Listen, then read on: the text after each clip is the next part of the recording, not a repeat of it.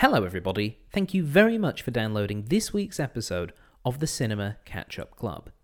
This is just to let you know that the Cinema Catch-Up Club has an official Patreon page. If you'd like to become an official member of the club and get some bonus goodies, including early access material and bonus features only available to our patrons, then please join up at patreon.com/CCUC podcast. And now, for this week's episode.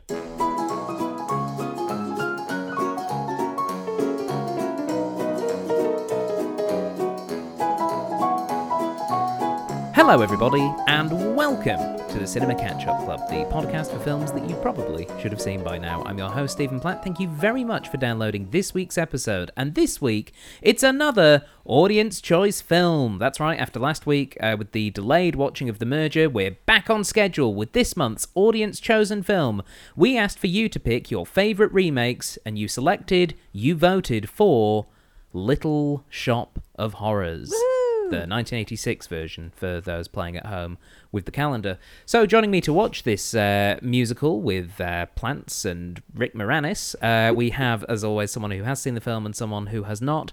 Our guest who has seen the film, it's Tegan Mulvaney. Hello. Back again. I'm back again. You can't get rid of me. Pretty much. Well, you keep offering to host, which helps. Or bullying to... A little bit. Yeah. A little bit. Yeah. But... one of the reasons that we've got you on this particular one is that you are a massive fan of both Rick Moranis and of Little Shop in general. Yes. So in a vague, non-spoilery sort of way, what can people who have not seen this film expect? Heaps of fun, heaps of music. One of those kind of films that takes you to a different world sort of thing. And just Cameo City. Cameo City? Yeah. Just every great person from the 80s is in it. Every single great person. Every single one. Yeah.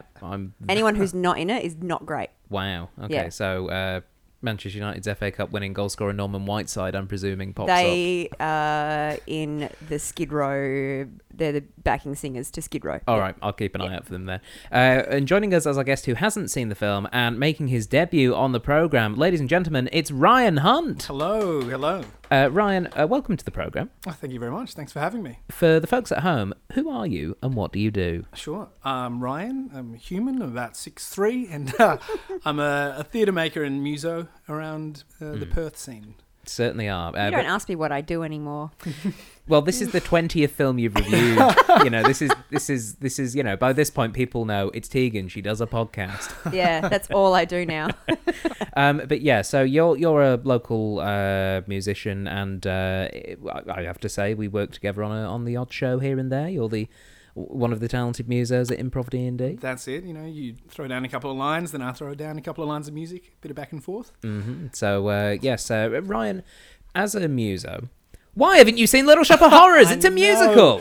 I know. I am shocked myself when I actually got invited to do this. I was like, I need to tick this off my own bucket list. I'd even a couple of friends of mine, we'd all we'd bought actually. There was a video store closing down, and we'd bought the DVD because they were selling it. And then one of the couples that we were with broke up. Oh no! And before you could watch the film? Before we'd watched the film. Oh no! And they took it with them. Oh, what a jerk. Wow. Yeah. That's vindictive. Yeah. But why would they take it with them if they'd just broken up? Like, were they just grabbing anything they could? Well, no, I don't know, but it was more like we were friends with both of them, but both of the people, but it was kind of like, do you want to watch that film that we were all going to watch, with your ex? Painful memories. Yeah, not so much. Excellent. So that was the one chance that I truly had. And now, well, movies are so inaccessible these days. It's true, yes. Well, luckily for you, nobody on this podcast is in a relationship with each other, so I think we're okay. Phew. Yeah. What do you actually know about Little Shop, then, aside from the fact that it's a musical? Yeah, I mean, I know from the cover, I gather it's about some kind of evil Venus flytrappy boy. And then from the title, maybe there's, I don't know, some shorter people involved, or a small shop. But beyond that, yeah. And I did know it was a musical, actually. It's a mutant plant in the littlest pet shop. Yeah, the smallest. It terrorizes a very small village. I mean, I have to admit, I also haven't seen this film, I'm assuming it's not anything to do with the certain Australian supermarkets little shop thing where they have those little tiny plastic things that they're selling, like tiny Nutella jars, because that's a little shop of environmental horrors. Yeah, 100%. That's killing plants. Yeah. That's a true horror film, whereas I'm led to believe this is a comedy, so of sorts, maybe? Yep. I don't know. Well, should we find out? Yes, Yeah. 100%. Okay, we are going to watch the film now. For those of you listening at home, pop in your DVDs and prepare for a trip to the dentist's as we watch Little Shop of Horrors.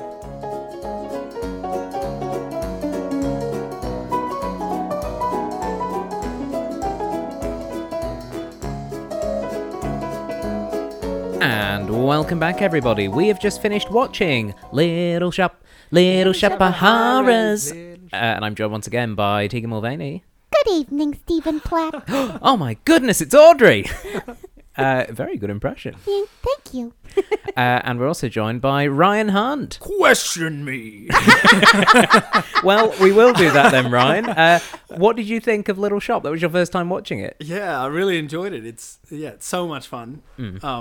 And even like a little bit of a step back in time in terms of, a double step back in time once for the kind of style of movie and all the puppets, amazing puppets, and then another step to the, I don't even know when it was. 50s, 86. Yeah. But it's set in the 50s. But Set in the old 50s. Sorry, set in the 50s, filmed in 86, watched in 2019. So they're the three gaps we have here. Listen to whenever you're listening to it. Yes, right. Indeed. So you enjoyed it then? Yeah, I really did. I have to say, because this is my first time watching it, I loved it. Yes. Oh my Oh god, my that God. film's amazing. Oh, that's so relieving. That's Now- so stressful Yes. to watch a film you hold so dearly to people who've never seen it before. Yeah. And Tegan was very much being very good, being very well restrained. So hard. But this was a repeat of another Spaceballs. Yeah, the Spaceballs incident. Another Rick Moranis film. Yeah. When we watched Spaceballs, 100 odd episodes ago, Tegan was sat very pensively hoping we'd like it, and we didn't necessarily. We didn't necessarily love it. It was sort of in the middle, but this, I have to say, I thought this was great. Oh, this thank was God. so much fun. Yes. I sort of suspected it might be quite good, given how many people who I know and respect really like this film and really like this stage show, all the various iterations that Little Shop of Horrors has had. And so when it came up, and I still obviously hadn't seen it, I was coming into it expecting to enjoy it.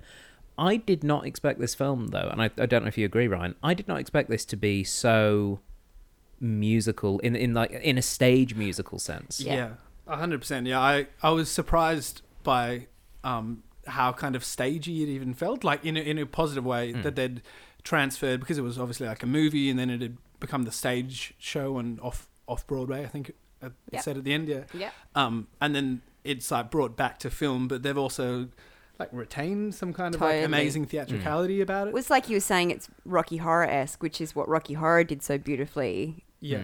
I think there is that sort of kind of feeling is definitely in how they've staged this as well. Yeah. And I don't think you could.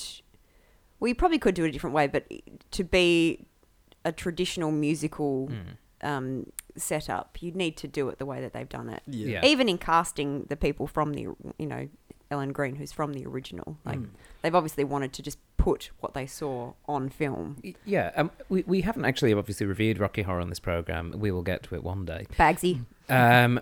You'll have to fight a lot of people for it. But the one of the things about that film, I was reading a Roger Ebert review of Rocky Horror from when it came out for some PhD research, and he was basically saying that he really felt watching Rocky Horror that whilst he liked it, he felt as though the way that it was filmed, it kind of felt like it didn't belong on film. His impression was that it had all the knowing nods and winks of the stage show, and that was great, and obviously honouring the place that it came from. But he also felt that that translation didn't quite work, and it felt clumsy, and that it basically was just yearning to be on the stage. This, for me, having not seen the stage version, though, felt like it was very comfortable in its film clothes. Yeah. It really just read beautifully. And, like, that whole thing is sound stages. None of that is exterior shooting. It's very obvious to see, and it works so well. It really works well in capturing that not quite reality of the, I guess, the musical world. Yeah, and it kind of like really knew what it was like during it, where there's kind of not literal winks to the camera, but the kind of some of the characters that crop up and the cameos and it's very, and even the material with the motorbike, like some of the gags, they're very like, we're not taking ourselves too seriously. But it flopped in '86 when it was out. It was not a hit at all. Even with the changes that they made to it, which probably will come up later, so we won't talk about them now. Big flop. Big flop. Yeah, right. Which is, but with that cast as well. I know, and all of the, Frank Oz and everyone who worked on it still stands by it as a piece of art, and it's got so many fans out there. It's maybe like Rocky Horror, which needed to find its audience. Yeah.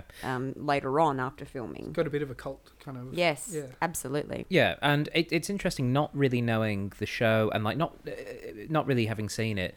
I was surprised how many of the songs I knew. 100%. Yeah. Like that. I didn't know obviously the lyrics to Suddenly Seymour, but as soon as they started singing it, it was a case of, I know this song. Yeah. Did you have that with any of the other songs? 100%. Yeah, the melody, even the opening song, like little shop. I was like, so how exactly do I know this? I'm not sure, but.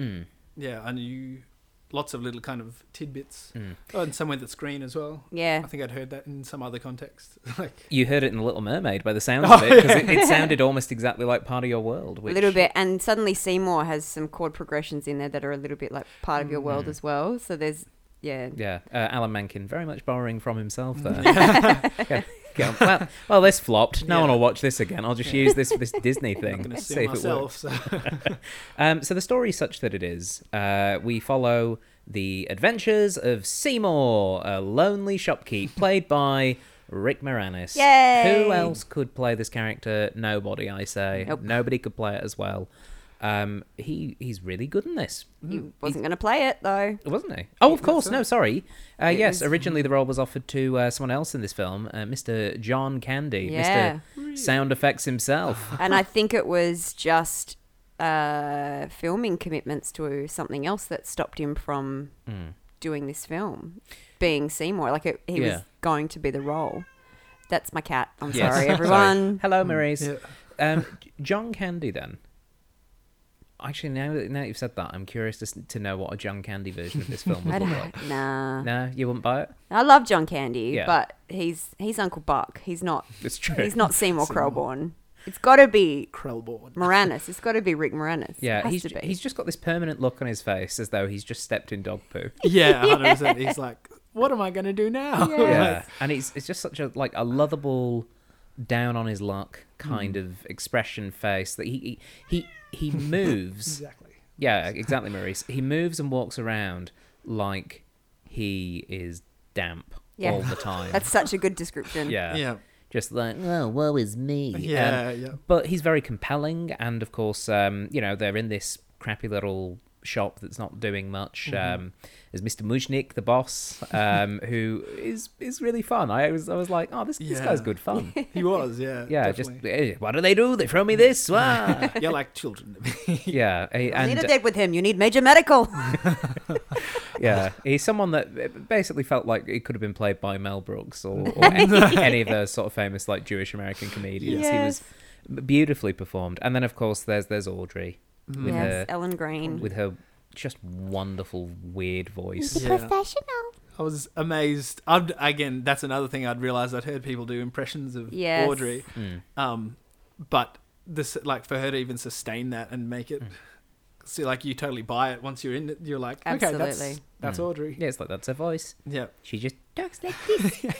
That's the thing. When I saw the stage show that was that toured Australia about 5 years ago, how difficult would it be to step into those roles when they're so iconic? Yeah. Particularly the Audrey role was really wonderful because I don't know her name, which is horrible. I know, it's terrible. She played it really differently and it was great. She played, but how scary to step into a role like that. That's because Ellen Green played it up until this point the whole time. She she kind of played Audrey a little really sultry like this, and it Okay. worked so Yeah. well. It was so it's still that same energy, that same beautiful character, Mm. but she was really dry. It was so cool. I loved it. It's nearly a Trump. Yeah, kind of was. Audrey Trump. Bold choice. But it's interesting. The one thing I did notice as well was like the difference between her singing voice then, because it was like this like little like bassy belt. I mean, Oh, yeah. Like, It was great because you heard her singing voice and you're like, you can not really sing, which you'd assume for someone in a musical. Yeah, that's you'd what hope you'd so, want. but you never know. You do It's- never know, especially but with modern it- musicals. I think it just made me at least watching it appreciate that voice that she was doing the entire time. Yeah. And how even though it's a very silly voice, but it kind of suited that very sort of fragile and kind of, I'm trying to think of the right word, because she's just so not quite understanding of the world around her to Yeah. an extent. She's very much weighed down by it, and obviously, she's got this awful boyfriend we'll get onto shortly, but also like she's just content to work in a flower shop or in Yeah. this Yeah. or in the gutter. In the gutter. You gotta. It's a night spot. But it's also like it totally plays into how they've dressed her and how they've kept it quite cartoonish and quite stagey. So she's got clearly a wig on. Yeah. The sling in the arm, which is Yeah. the scarf. Yeah. You know, when she comes out and she's got this shiner, it's black eye makeup. It's clearly all pretend. Yeah. I love that they made those choices though. It's like right from the start, you need to be taken out of the believability of it. You're aware that it's a show. Yeah. And Yeah. it's just, I think the voice really plays into that. I think as one of the well. other things that they did really well in the opening 5 minutes is having the chorus being such a big Yeah. part. Yes. The chorus are great, and the more I watch this film, the more I'm thinking, did all of the Disney Renaissance just steal bits from this film? Because it felt very much like the chorus from There Hercules. you go. Yes. Yeah, 100%. But not even just the fact that it was a chorus, but their usage, the way they were interacting, the fact that it was Like tied into that kind of like American gospel Yeah, type yeah. singing. It was just they were great. I loved the chorus. I loved the way they were implemented. I loved little things like the fact that they didn't get wet when it was raining, so you got the sense of like Yeah. they were not quite part of the world, but they were Yeah. there. And then the fact that they're playing other characters like the urchins, the chorus were just wonderful. Yeah, really like fluid in terms of the kind of transitions, and like you said, they slipped into the world and then they were suddenly apart from it. And yeah, I really enjoyed the songs themselves, Yeah. transitioning between. Fantastically written songs, beautifully performed, and yeah, basically we've got this down on his luck Seymour guy who's living in a basement under the shop, and he's got all these weird plants that he's looking after, and one of them he bought from a Chinese plant shop. That, I mean, obviously this very much was evoking some of those B-movie 1950 science fiction concepts. I love the fact they had the title crawl, which obviously nowadays we associate with Star Wars. It's great, isn't it? But the way they utilize it is very much in that 50s sort of, we're setting the scene without having to film it, so you just understand what's happening from the beginning. And then, the fact that it was just a plant that was weird because of a total eclipse. It came from space. So I know that I was just looking at my phone then, but when you said that thing about Hercules, I was like, I wonder who wrote the music for Hercules. It's Alan Menken. Oh, boom. So Yeah. the chorus thing kind of... He's well versed in it. Yes. I also feel as though Audrey 2 themselves, who we should probably get to as a significant character in this film, very much was almost like an evil version of the genie from Aladdin. Oh, yeah. Very much, I kind of feel as though, in that sense of like this sort of figure that bestows power onto these other characters. And I almost feel as though the songs, obviously the singing style of Levi Stubbs is very different from Robin Williams. Yeah. But I kind of feel as though there's that kind of like attitude behind Yeah. Audrey 2's singing that reminded me of bits of the genie from Aladdin. Certainty in promising what you want. Yeah. That I can give you what you need if Yeah. you just kind of service. Except instead of magic, it was murder. And he's, whoops. Well, there's that like fan idea of whether Seymour is creating Audrey 2's voice, or whether it's actually Audrey 2 actually is alive, because it's what I know they've played with that in the stage versions as well. Like in the one that I saw, they had Brent Hill playing Seymour Krelborn, but also voicing Audrey 2. Oh, really? So he was performing on stage with himself voicing. Wow. It was So was he singing? he was duet? singing both parts Yeah, wow. live, Wow. and it was fascinating to watch and wonderful. And that was to kind of put to the audience: is it in his head? Yeah, what Is that it does dramatically is Yeah. very interesting. It's like justifying his own kind of murderous Totally, yeah, desires. because he's getting what he wants Yeah. from this plant. It's like he's can't deal with what he's doing, so he's made it someone else's Projected fault. it It's onto a plant. kind of cool, kind of meta. I personally just like it being a big magical plant from outer Yeah. space. yeah. With just a wonderful voice that kind of goes like this. Who sang the theme song to Grease 2 as well? I might just like to put that out there. Oh, what? I don't even know if I'd know the theme song to Grease 2 though. Oh, the first song. You know how they've always got that cool song at the start? So Grease is the word. Yeah, yeah. And then the Four Tops sing, we got to go back to school Okay, again. yep. And that's That's him. Levi Stubbs. Yep. There you go. But yeah, Audrey 2, beautifully realised with the puppetry. Oh, Yeah. I'm on a bit Amazing. of a puppetry kick at the moment because of the Dark Crystal TV series. We reviewed that film 4 episodes ago. Since then, I've watched the series twice. Puppets are great. And the puppet in this was superb. yeah, 100%. Yeah. And the way they Puppets. all interacted with it as well. Yeah. Yeah. Like they had to shoot those scenes. I'm so sorry. I'm totally nerding out in Please this do. one. Normally I'm just like dick jokes, blah blah blah. But now I'm like, no, this is serious. So let's talk about art. They had to film it at half speed, so they had to slow because the puppet was so intricate. So all of those scenes with him and particularly Rick Moranis, they're filming that at half speed and then they sped it up. Yeah. So if you watch it, it's a tiny bit stilted Yeah, when they yeah. speed it up, but it's only because he's literally in a scene performing in slow motion, saying his lines in slow motion so they can speed it up and match it to the soundtrack afterwards. Wow. It's so cool. That's incredible. Yeah. It's just And, incredible. It was one of those things like, because I read that for the upcoming trivia Oh, section. sorry. No, that's fine. Shut up. Yeah, we'll treat it like it's natural. We'll just Okay. filter it in, like little cuttings of trivia. You'll have no trivia left by then. Yeah. Oh, But what I really liked about that was I completely forgot about it watching the film. By the time you had Yeah. Audrey 2 in the scenes and moving around, I at no point went, oh yeah, that's right, he's moving at half speed, because it Yeah. looked right. It looked great. So engrossed in it that Yeah. it's Yeah. Very, very engrossing. Speaking of engrossing, or specifically the word gross, Audrey's boyfriend, yeah. played by Steve Martin. How did he steal a film with so many other things that could have stolen the film? How did Steve Martin do that, Ryan? I have no idea. But Dyed his hair. that Yeah. Elvis vibe. Yeah. That worked. That's it. The first time you'd seen him, seen him with the old black hair. Oh, yeah. Yeah, just Dark not black grey hair. Not grey, exactly. Yeah. So used to that. It took me a second to be like, it's Stephen Martin. Yeah. But he killed it, didn't he? His So energy, good. his swagger, Absolutely. bizarre kind of walking and dance moves. He had it going. I both loathed him and also just wanted that confidence he had going around. And some of those dental tools, torture tools. Yeah. Terrifying. Yeah. They were horrifying. been a- But Prop maker's dream. yeah, but just a wonderful sort of continuation of that theme that had already been established through the character of Audrey, that you had this other character who was not so much larger than life, but just not of our world, I Yeah. guess. Yeah. 100%. Almost in a way that I kind of feel like a lot of the adults in Roald Dahl books are very much how children view them. I feel as though that Yeah. the way that Oren was behaving is very much the way people who don't know the 50s imagine greasers were like. Yeah. Just moving around like that kind of jumping off the motorbike and then letting it skid to a stop. So funny. And flying in from behind the camera. Yeah. to dead stop Yeah, as well. in, That's so great. good. Stop That in was, front of a wall. but yeah, Steve Martin's really good in this. Yeah. Yeah.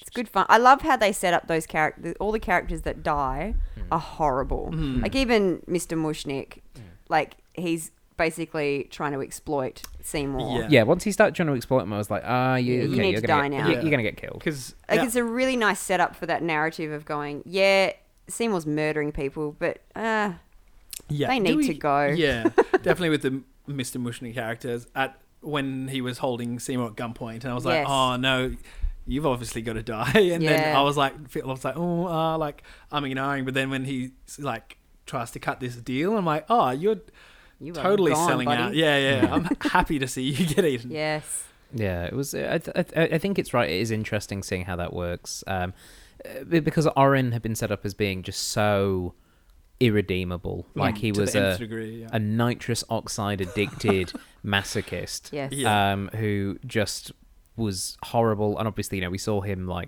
physically being abusive to his partner. In a light-hearted, campy, rompy musical way. But even though it's part of a light-hearted musical romp, I felt that the way that they depicted that is one of the ways that stage musicals in particular can depict things really well like that, where you're seeing the action, but it's not how the action actually looks. It's a representation from which we can extrapolate all of the horrible associated things. And I like, for example, you don't ever see him hit Audrey. You only see him hit her through like a silhouette, which is, I think, probably a clever way of doing it. But you also just see this Ellen Green's so incredible. You just see the fear in her performance, like to be as kind of pastiche as she is, and like we just talking about how she's that voice and that role, but she's still got this.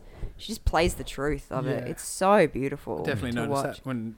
Yeah, he's forcing her to get on the bike and everything, and you're kind of like fearful for her. And I was like, oh, just so good. It is. Despite how heightened it is, you still feel genuine kind of fear for her. Absolutely. I also think it's interesting that they clearly want you to be on Seymour's side, and in doing that, the only character that Seymour actively harms is Audrey too in the finale. Yeah. Because obviously Orin doesn't die because of Seymour, but Seymour also doesn't save his life. Yes. Yeah. And similarly, I don't think he wanted Mr. Mujnik to get eaten. He was sort of like, oh, I'm not sure what to do, I'm caught. And then when he fell in the mouth, he's like, no, stop, and he gets swallowed, and that's it. Yeah. I thought the film did a really kind of I suppose a good balancing act of going, Seymour's not a hero, but he is the character that you want to succeed. It's why the changes are so problematic. Again. Yeah. So do you want to talk us through those changes, Tegan? Is this a good time? Now is probably a really good time. Okay. So in the original, the plants win. So when they did the test screen, there's footage of it, and it's on the extras on the DVD, if anyone has the DVD. The plants take over. And the last song, so Mean Green Mother from Outer Space was written for the 86 film and won an Oscar for it. But the original final song is a song called Whatever You Do, Don't Feed the Plants. And the last scene is all the plants over New York City just destroying everything Godzilla style. Jeez. Yeah. And so that's like, it just seems like a really good segue into what you're saying, because he's not a hero. So like ultimately in the original, he loses everything. Audrey, when she gets enticed over, gets eaten by Audrey too. And it's the most hilarious moment. It's the thing, you miss these insane moments. So in the original, he pulls her out and she's like, no, Seymour, I'm okay. I'll finally be somewhere that's green. and then the plant eats her. Really? Wow. So you miss this like That is trashy bullshit funny moment. Like it's just so funny and beautiful. And then he just loses out because he's not a hero.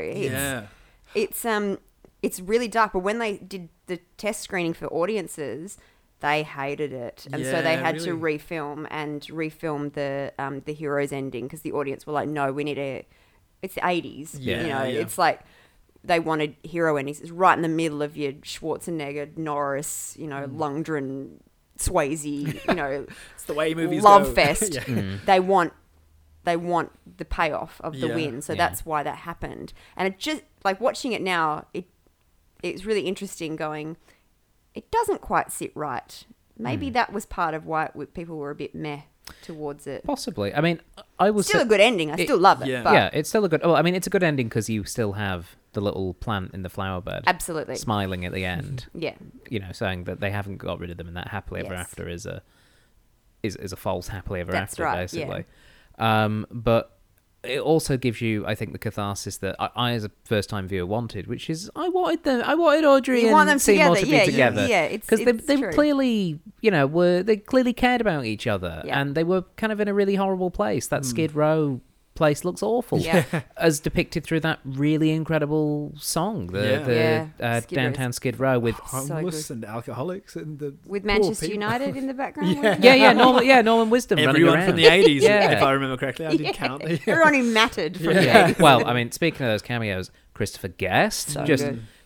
somehow just did not seem like it was a human being playing that 100%. role. Yep. Yeah. He was incredible. Really. And My God. Yes, I'll buy $50 worth. that was I guess I'll another take twice as many.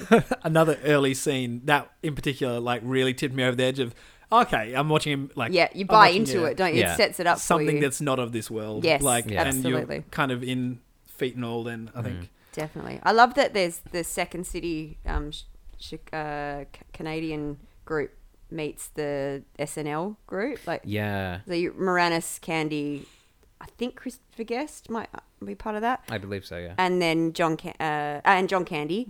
And I said that. And then, Bill Murray and Steve Martin and those sort of guys. Bill It's really Murray. cool. Bill Murray was... another like scene. I want to watch. I want to follow that guy all day. as soon as you where's saw him his in the movie? waiting room. Yeah, Just All like- of his dental appointments, you see Yeah. him go, "There's this woman I see on Tuesday, and she's a sister of a guy I see on Mondays." and I was almost like very satisfied to see him go there. Yes. And so that then Steve Martin's what's the dentist's name? again? Orin Scrivello. Yeah, that's why I can't remember it. I'm like, yeah, you get your comeuppance. This guy likes it. Yes. And the yes, doctor line. Yeah. Just like For me, it was when he grabbed his shoulder in the middle of the thing. It was just shot like a sex scene, and it was amazing. Yeah. It was really so clever. really Like, fun. I just love it when he's just setting himself up. He's just like, I don't know. He's like, I'll put this here. Oh, I love it. I love it. You could easily like the movie would have been great without that, but just that little minute and a half or whatever it might have been. Yeah. And I mean, as I understand it, that is the only time Bill Murray and Steve Martin have been in the same film. Yeah. And the fact they got that scene together Yeah. is so great because they are two of the sort of top performing comedic actors of that time period Absolutely. in America. And just seeing them actually kind of genuinely acting is the interesting thing as well. Yeah. Even though it's so obviously Bill Murray and Steve Martin, they're playing characters. Yep. Like they're not just playing themselves or Yeah. playing some iteration of themselves. They're And, like, total characters. Yeah, But, Steve Martin's like menacing movements around Yeah. the room, and like when Yeah. this thing's not causing pain, he's trying to find something else. And Yeah. it was just really, really lovely. Also, Jim Belushi. Yeah, with his, Jim with his Belushi little there. Cameo at the end. Miriam Marigolds was I just like, know! oh my god. What's she doing there? Yeah, you call that, yeah. Yeah, well, I mean, they were filming it in England, so maybe she was just passing by. It could have been Hattie Jakes had it been a different day. She was on the morning show once and said that my sister was her favourite actress. Really? Yeah.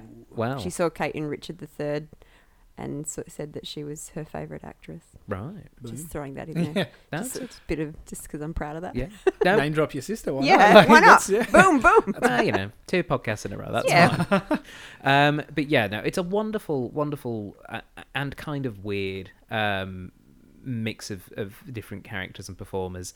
John Candy as well. We've discussed Yeah. already as Wink Wilkinson. Just it's, And he's every other radio presenter as well. Oh, right, okay. He's all of them. So at the start with all the radio, it's just him pretending to be different people each time. The Yeah. radio scene, another like not even entirely necessary to the plot as such, but it was so great to watch and just like, and it's still radio is still like that. It's just less manual. It's Also fun. It was a great way of them showing the brilliance of their puppeteering as well. That scene where he's trying to bite that woman's Yeah. ass. It's like that's just them showing off their puppetry skills Yeah. and a bit of comedy. Like, and and there's real tension in that scene it's as well. so great. Because you can see where the comedic setup would be this woman's bending over and the plant's obviously seeing that she's wearing a red skirt Yes. and it associates red with blood and it's going, oh, food time. Yeah. But Yeah. you also know that at that stage it would have been like essentially it would have felt like a pinch and she would have turned around and Rick Moranis would be there going, oh my Yep. God, what's happening? 100%. Get slapped. Yep. And then I really like that they built to that tension and then he stopped it. Yeah. I thought Yeah. was an interesting choice. gives you enough time to play out what you think is going to happen completely. And then, Also having a child, like she's older now, so doesn't do that sort of crap anymore. Not that she tried to bite anyone's ass or anything, but I just mean that when you just catch them before they do something and you're like, stop it. Yeah. All the parents watching that are just like, oh. Been there. Yeah. Waiting rooms with kids. Totally. It's very well put together. And one of the things that I really liked about that radio scene, thinking about the context of the rest of the film, is how it shows that the character of Seymour is uncomfortable with fame. Yes. And I think it's I think it's kind of an interesting through line, which again is probably something that ties into us rooting for him, even if he's not a hero. Definitely.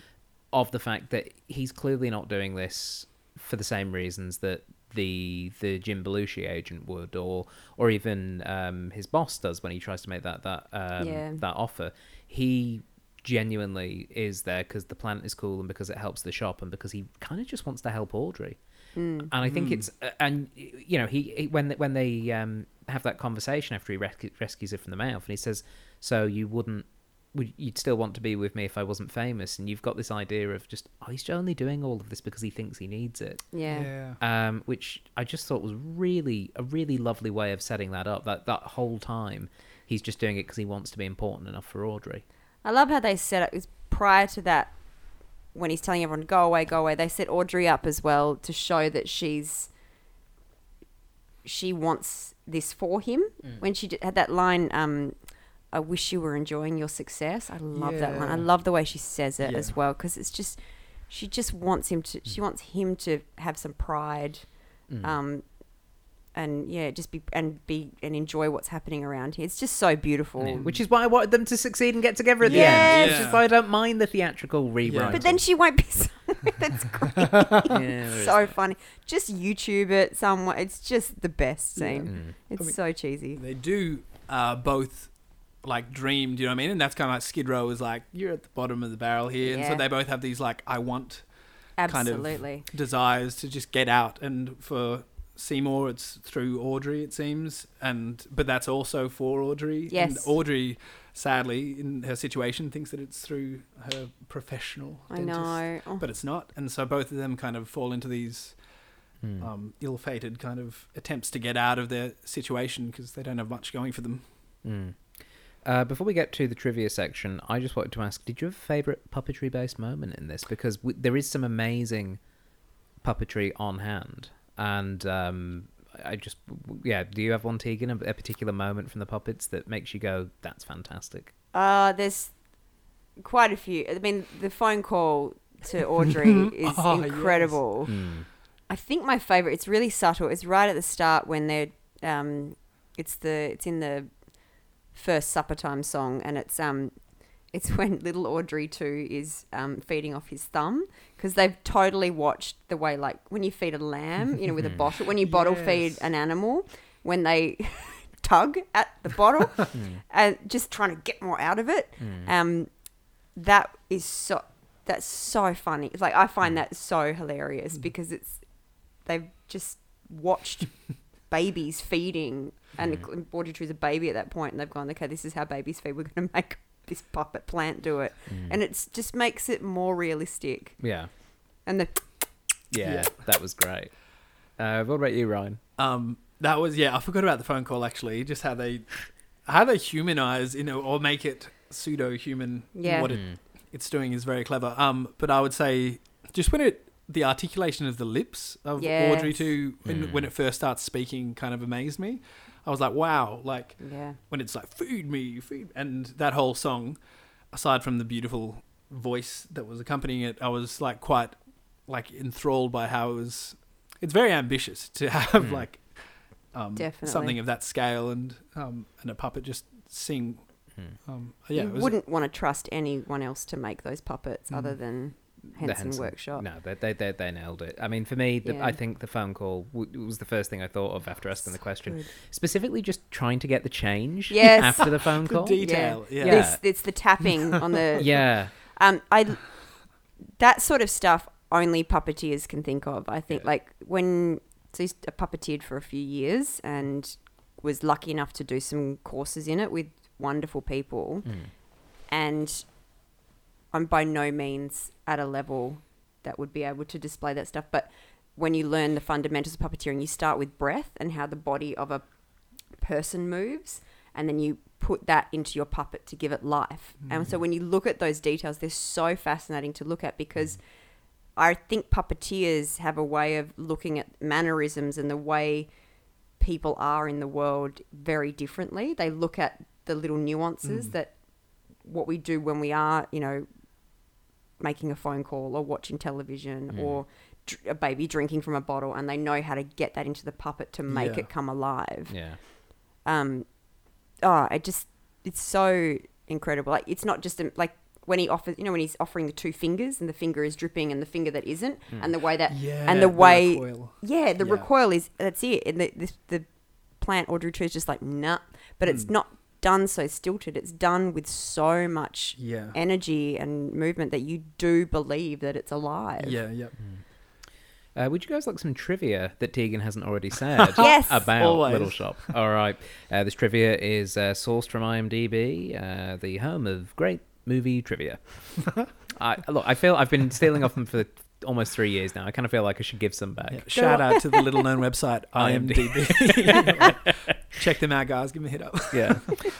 Bill Murray's scene in the waiting room was filmed as scripted, but there was virtually no written dialogue for his character once he got into the dentist chair, except for ecstatic cries of pleasure. Over the course of the 2 days that he filmed, Murray kept riffing various ad-libs, which presented a challenge for the editor to assemble a coherent version of the scene. That's why there's a lot of candy bar. Can I get a candy bar? It's like that's the only coherent thing.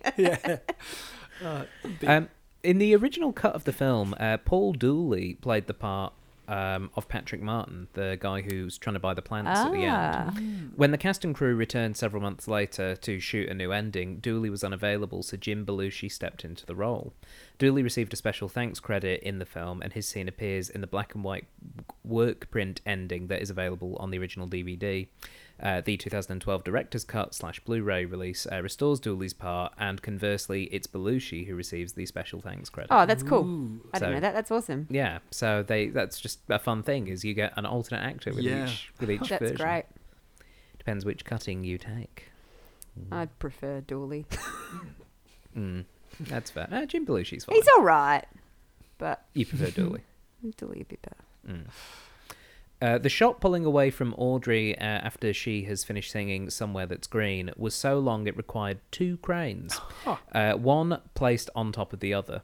The camera actually shifts a little when the one crane stops and the other crane takes over. Now, I was looking out for that, and I did remember that. And you do see a little shift. Little shake, yeah. Because then it has to change and point its way up towards where the chorus are on the roof in their strictly ballroom montage, homage. It's such a beautiful scene, because like she's just coming out of that dream, and her room is beautiful, her house, and then it's just that bum walking by, and then when you look around, there's people sleep on the sidewalk and stuff. Like, to come back out into reality. Yeah, it's so well shot. There's some really nice shots. Yes. Like the point of view from Audrey too as well, and they're all looking down. Oh yeah.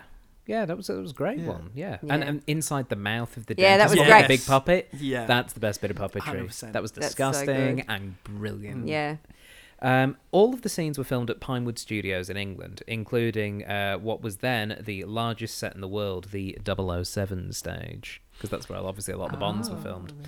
They didn't want to shoot on location because they felt it would ruin the fantastical mood of the film. Part of the giant stage was used for the Suddenly Seymour number, but due to its size, the stage was impractical to heat, and thus caused breath condensation to appear.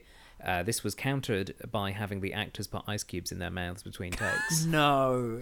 That would not be great for so your voice. funny. just some ice. That's so cool funny. down your voice. I didn't know that. That's incredible. The scenes in which the 2 largest Audrey 2 puppets are performing with actors are filmed at a lower speed, as you said. First at 16 frames per second and then 12 frames per second for the final number. So, yeah, it's just a pretty impressive technical feat, what they did. And that final puppet is massive. Isn't it incredible? It's incredible. And there's no blue screens or opticals involved in any of Audrey 2's scenes. They made 6 different versions of the plant, from the wee baby one to the massive one. They also there were 3 different versions of the shop, so making it possible for 2 units to work on different size plants at the same time. Clever. Each of the talking plants had to be cleaned, repainted, and patched up at the end of each shooting day, and this could take up to 3 hours depending on the size of the plant. Jeez. Thanks, props. Appreciate you guys. The old woman who begins the song Skid Row Downtown I know this. is the Tony-nominated singer, actress, comedian Beatrice Redding. But she didn't sing in the song. That's not her voice. Actually, Lip singing. it is. What? Ooh, double ooh. No, Frank Oz says it's not in the commentary. It has been erroneously reported that her voice was overdubbed by Michelle Weeks, who played Renette and performed the verse for an alternate version of the soundtrack. But in fact, Beatrice sang her part in the song live on set. It was her final film appearance before her death in 1991. Now, that's contentious because Frank Oz in the commentary says that it's not her voice singing on the soundtrack, that she has an amazing voice.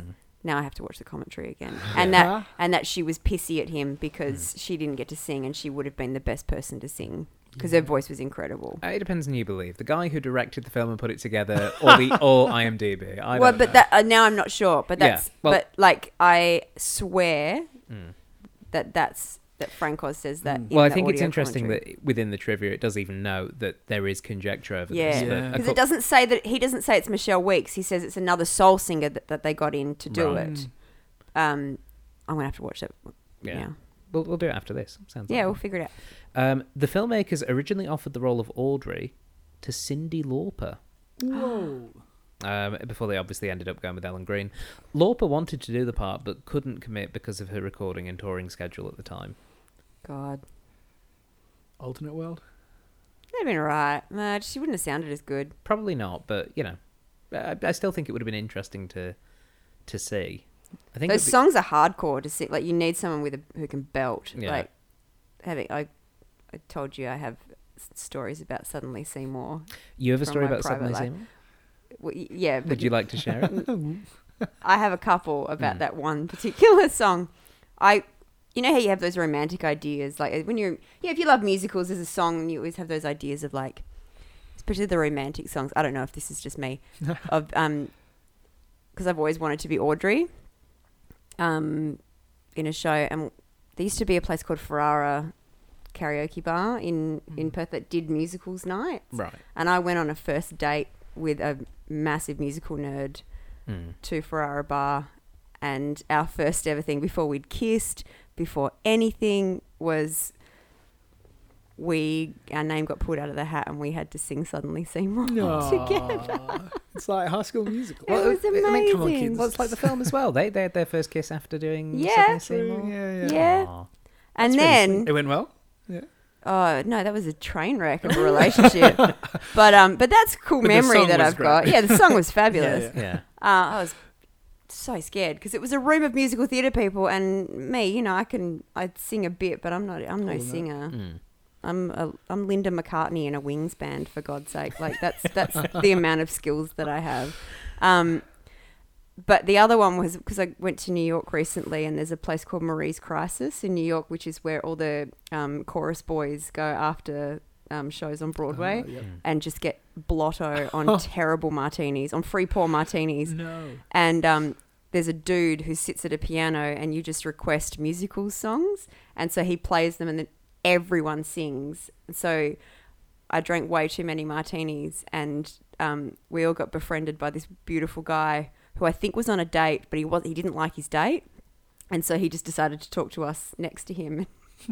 And this song, Suddenly Seymour, started playing and he grabbed my hand when he saw that I was singing. And we stood up next to the piano and did a little duet in front of all of these. I probably wouldn't have done it if I wasn't so drunk. In front of all of these like legit Broadway chorus boys and girls. That is bold. I was like, no one knows who I am. I don't care. It was so funny. So I have these two beautiful memories of this song. That's great. That's fantastic. Yeah. Yeah. Beautiful memories. Wardrobe and props were obtained from New York thrift shops in order to attain a period realism. The most difficult item to find were the garbage cans. So the set decorator, Tessa Davis, drove around in a truck filled with new cans, and whenever she saw an old can outside of someone's house, she would offer them a new one in exchange. Wow, Unreal. that's so cool. Yeah, people thought I was crazy, she remarked. The dental tools used in Oren's office during Bill Murray's famous scene would appear again in Tim Burton's 1989 film Batman. Those very same tools are used on Jack Nicholson's Joker after he falls into the chemicals. They do Wow. by the doctor who fixes his face. And the connection, of course, there is in the original version of this film from 1960. Jack Nicholson plays the Bill Murray role. Is it contentious that was his first role? I think It's according to this bit, it's his first movie role. Yeah. So yeah, I think it's his first movie. Yeah, that's right. yeah. The other connection is Steve Martin's laugh. Yeah, which was very Yes, jackal. did you say that? That's so cool. Yeah. You did. Yeah, he's got a very joke of just giggle. Again, the nitrous oxide, that's probably what it is. That's it, Laughing yeah. gas feels very on point for the Joker. Yeah. So. The young girl leaving the dentist's office before Bill Murray's scene is Heather Henson, daughter of Jim Henson. Boom. Great performance. So great. With all that metal stuff just round her That's face. trivia, yeah. Brilliant. No, I didn't believe that. Go again. The final bit of trivia is weird, but I just really want to know what you guys think of it. Weirder than selling new garbage cans to Yeah. people. Okay. For old ones? It almost feels like this is a sketch that somebody has written post this film. Okay. Someone at the Geffen Company tried to get Rodney Dangerfield into this film. They even tried to get him to record the vocals for Audrey 2 behind Frank Oz's back. When the filmmakers returned to Pinewood Studios to reshoot the ending in September 1986, the revised script had Dangerfield playing Patrick Martin. I don't know who this person is. I don't know what they wanted, but would Rodney Dangerfield have fit in this film anywhere? He would have been as Patrick Martin. I could see that. Oh, yo, we want to buy a plant. Hey, Come on. get out of here. I can't get no respect. All plants. I actually heard that he did the vocal line for Skid Row, actually. That's just, I don't know where I heard about. We're in the street. That's where that came. Alarm goes off at 7 and you start uptown. It's just the weirdest thing. Like, Rodney Dangerfield as Audrey 2 doesn't work. No. Feed me, Seymour. Hey, Seymour. Hey, I can't Feed me all night long. Hey. I can't get no cadavers around here. It's a different movie. Take my wife. No, take her. I can't eat her. I need blood. She drained me dry. That's what happens in a divorce. Plants divorce too, you know. Oh, shit. I just like the idea of a vine pulling a tie loosely round its Ooh, stem. holding a cigar as well, with a little golf hat on. It might have worked. Oh my god. Shows how much Frank Oz knows about who's singing what. Yeah, voicing What a ultimately. fool. Yeah. Yeah, let's trust Frank on this. I'm just imagining Rodney Dangerfield in the Four Tops, and it's just... I can sing the opening of Grease too. Just give me a moment. Oh my god. All right. Well, with all that being said, it's time to score the film. And Ryan, as this is your first time, let me tell you that what we do is we sit here and we try and give the film a score out of 10. 1 being and 10 being yippee. So we'll let Tegan go first because you need to see how it's done. Tegan, what score would you give Little Shop of Horrors out of 10? I would give Little Shop of Horrors... I'm trying to think of a thing. I thought of one and then it's gone. I would give Little Shop of Horrors 10 Betty Crocker cookbooks out of 10. So this is a 10 out of 10 for you. Oh, it just is. I can't not. Do you know what I was thinking before though? You know, there's so many film remakes that are happening at the moment. How cool would this be to be remade? Like, it's actually one that they could take to somewhere really dark, and I would love it. It would definitely But, I mean, this is obviously a remake in a sense. Yeah. In a roundabout way. 'Cause I mean the obviously- musical. So would I you like to guess. see the musical remade, or would you like to see the original 60s? The musical remade. Right, okay. And, but like gritty. I think you could really grit it. Not serious, not make it serious. Not heavy, but No, but like, Yeah. but use the original ending. Use those songs. I think we're more in a world now where we're happy to have that sort of ending, a bit more of a bleakness to it. yeah. Yeah. Like I think it's a very modern ideal we've got for films now. I would love to see that. Yeah. I think the key be fun. question is who... Because Rodney Dangerfield's dead, so we can't get him in. Hey. Who plays the characters then? Who plays Seymour? Oh, that's a good question. Look, with the casting these days, you'll have Ed Sheeran as I don't think they'd go Seymour. for Ed You'll Sheeran. have no. I think maybe... There's a big celebrity casting for musicals, though, is there? Yeah, But who would should you have? should play Seymour? yeah. Oh, I don't know. One of the kids from Stranger Things. I'm going to go with Maybe. Dustin, just because... Maybe Dustin from Stranger Things. Yeah. Yeah. Oh, I mean, he can sing, so... Yeah. Oh yeah, Yeah, he was in. Is it Les Mis or something? I think he was in Les Mis. I think he was, yeah, when he was very little. Yeah, yeah. That would work. Um, Do you know who even Daniel Radcliffe would work? Yeah. Someone I can like see that would Kind be of good. down on his Rupert luck. Grint. Yeah, point. Bit He'd of a be Poindexter great. type. Yeah. Just Yeah. anyone from Harry Potter. Yeah, Rupert Grint. Yeah. That's who I'm going. Okay. And Audrey, they'll probably cast Emma Stone. Or Who I- Lady Gaga.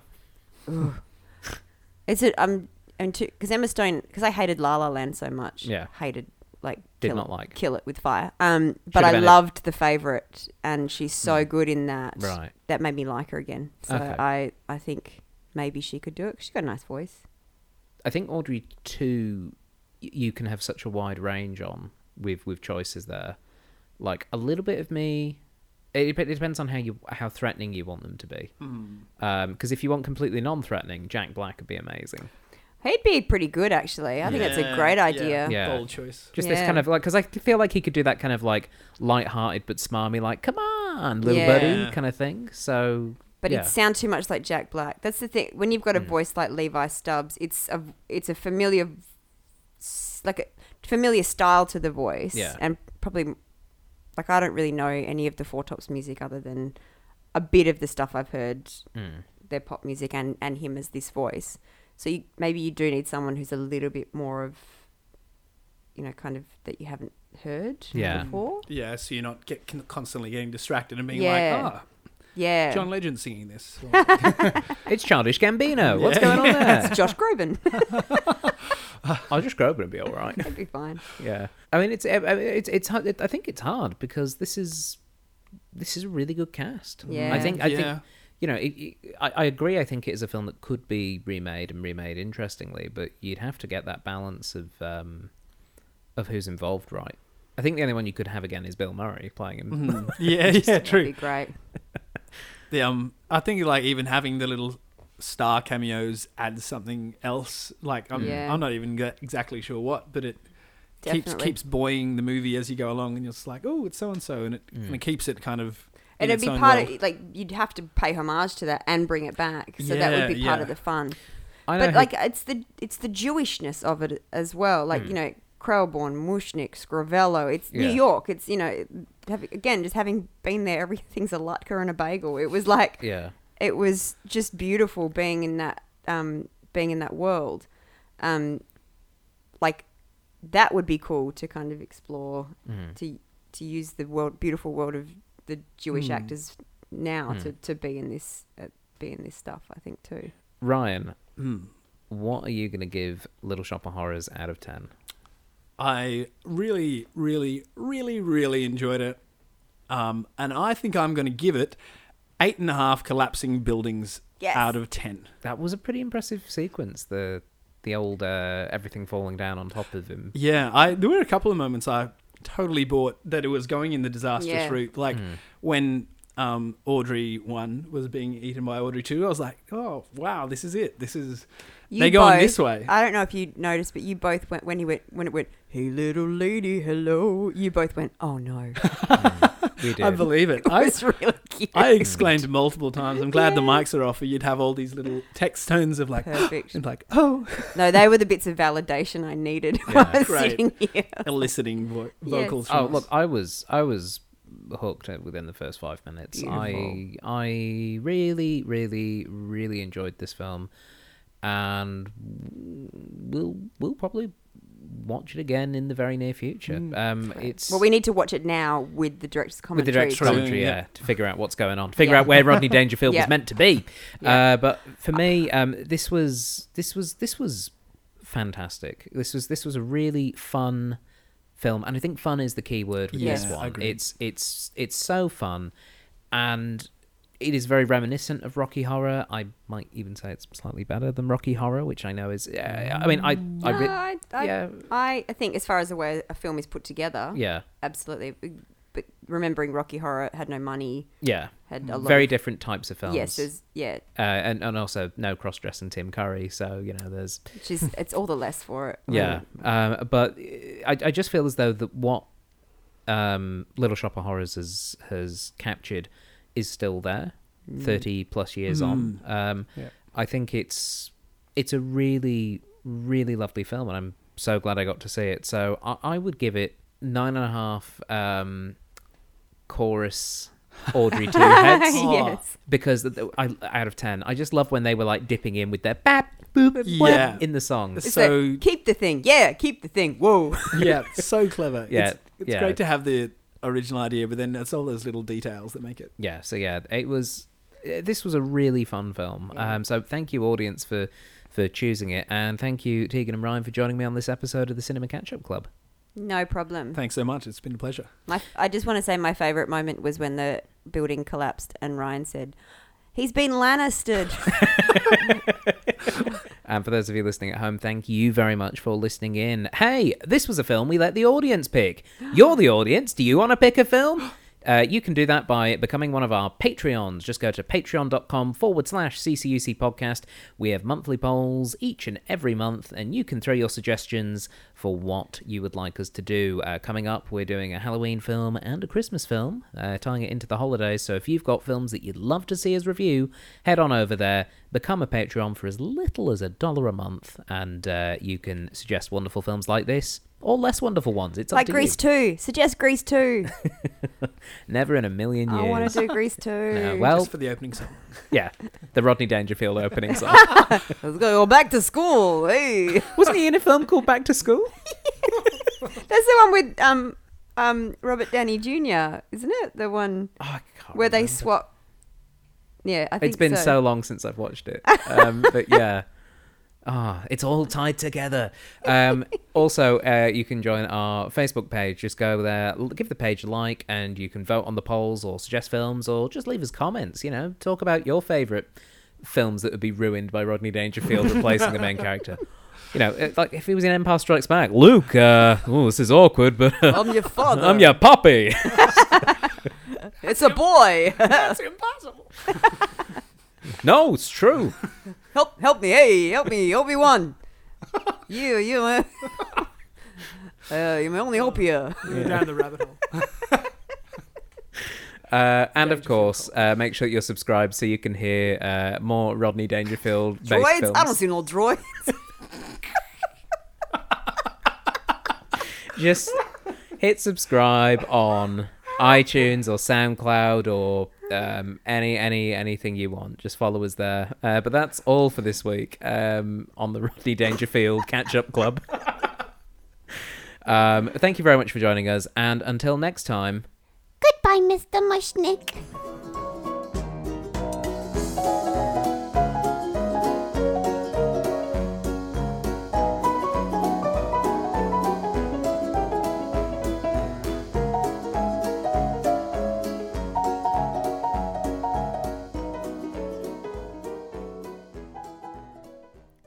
You have been listening to a Thought Jar Productions podcast. For more information, please visit thoughtjarproductions.com.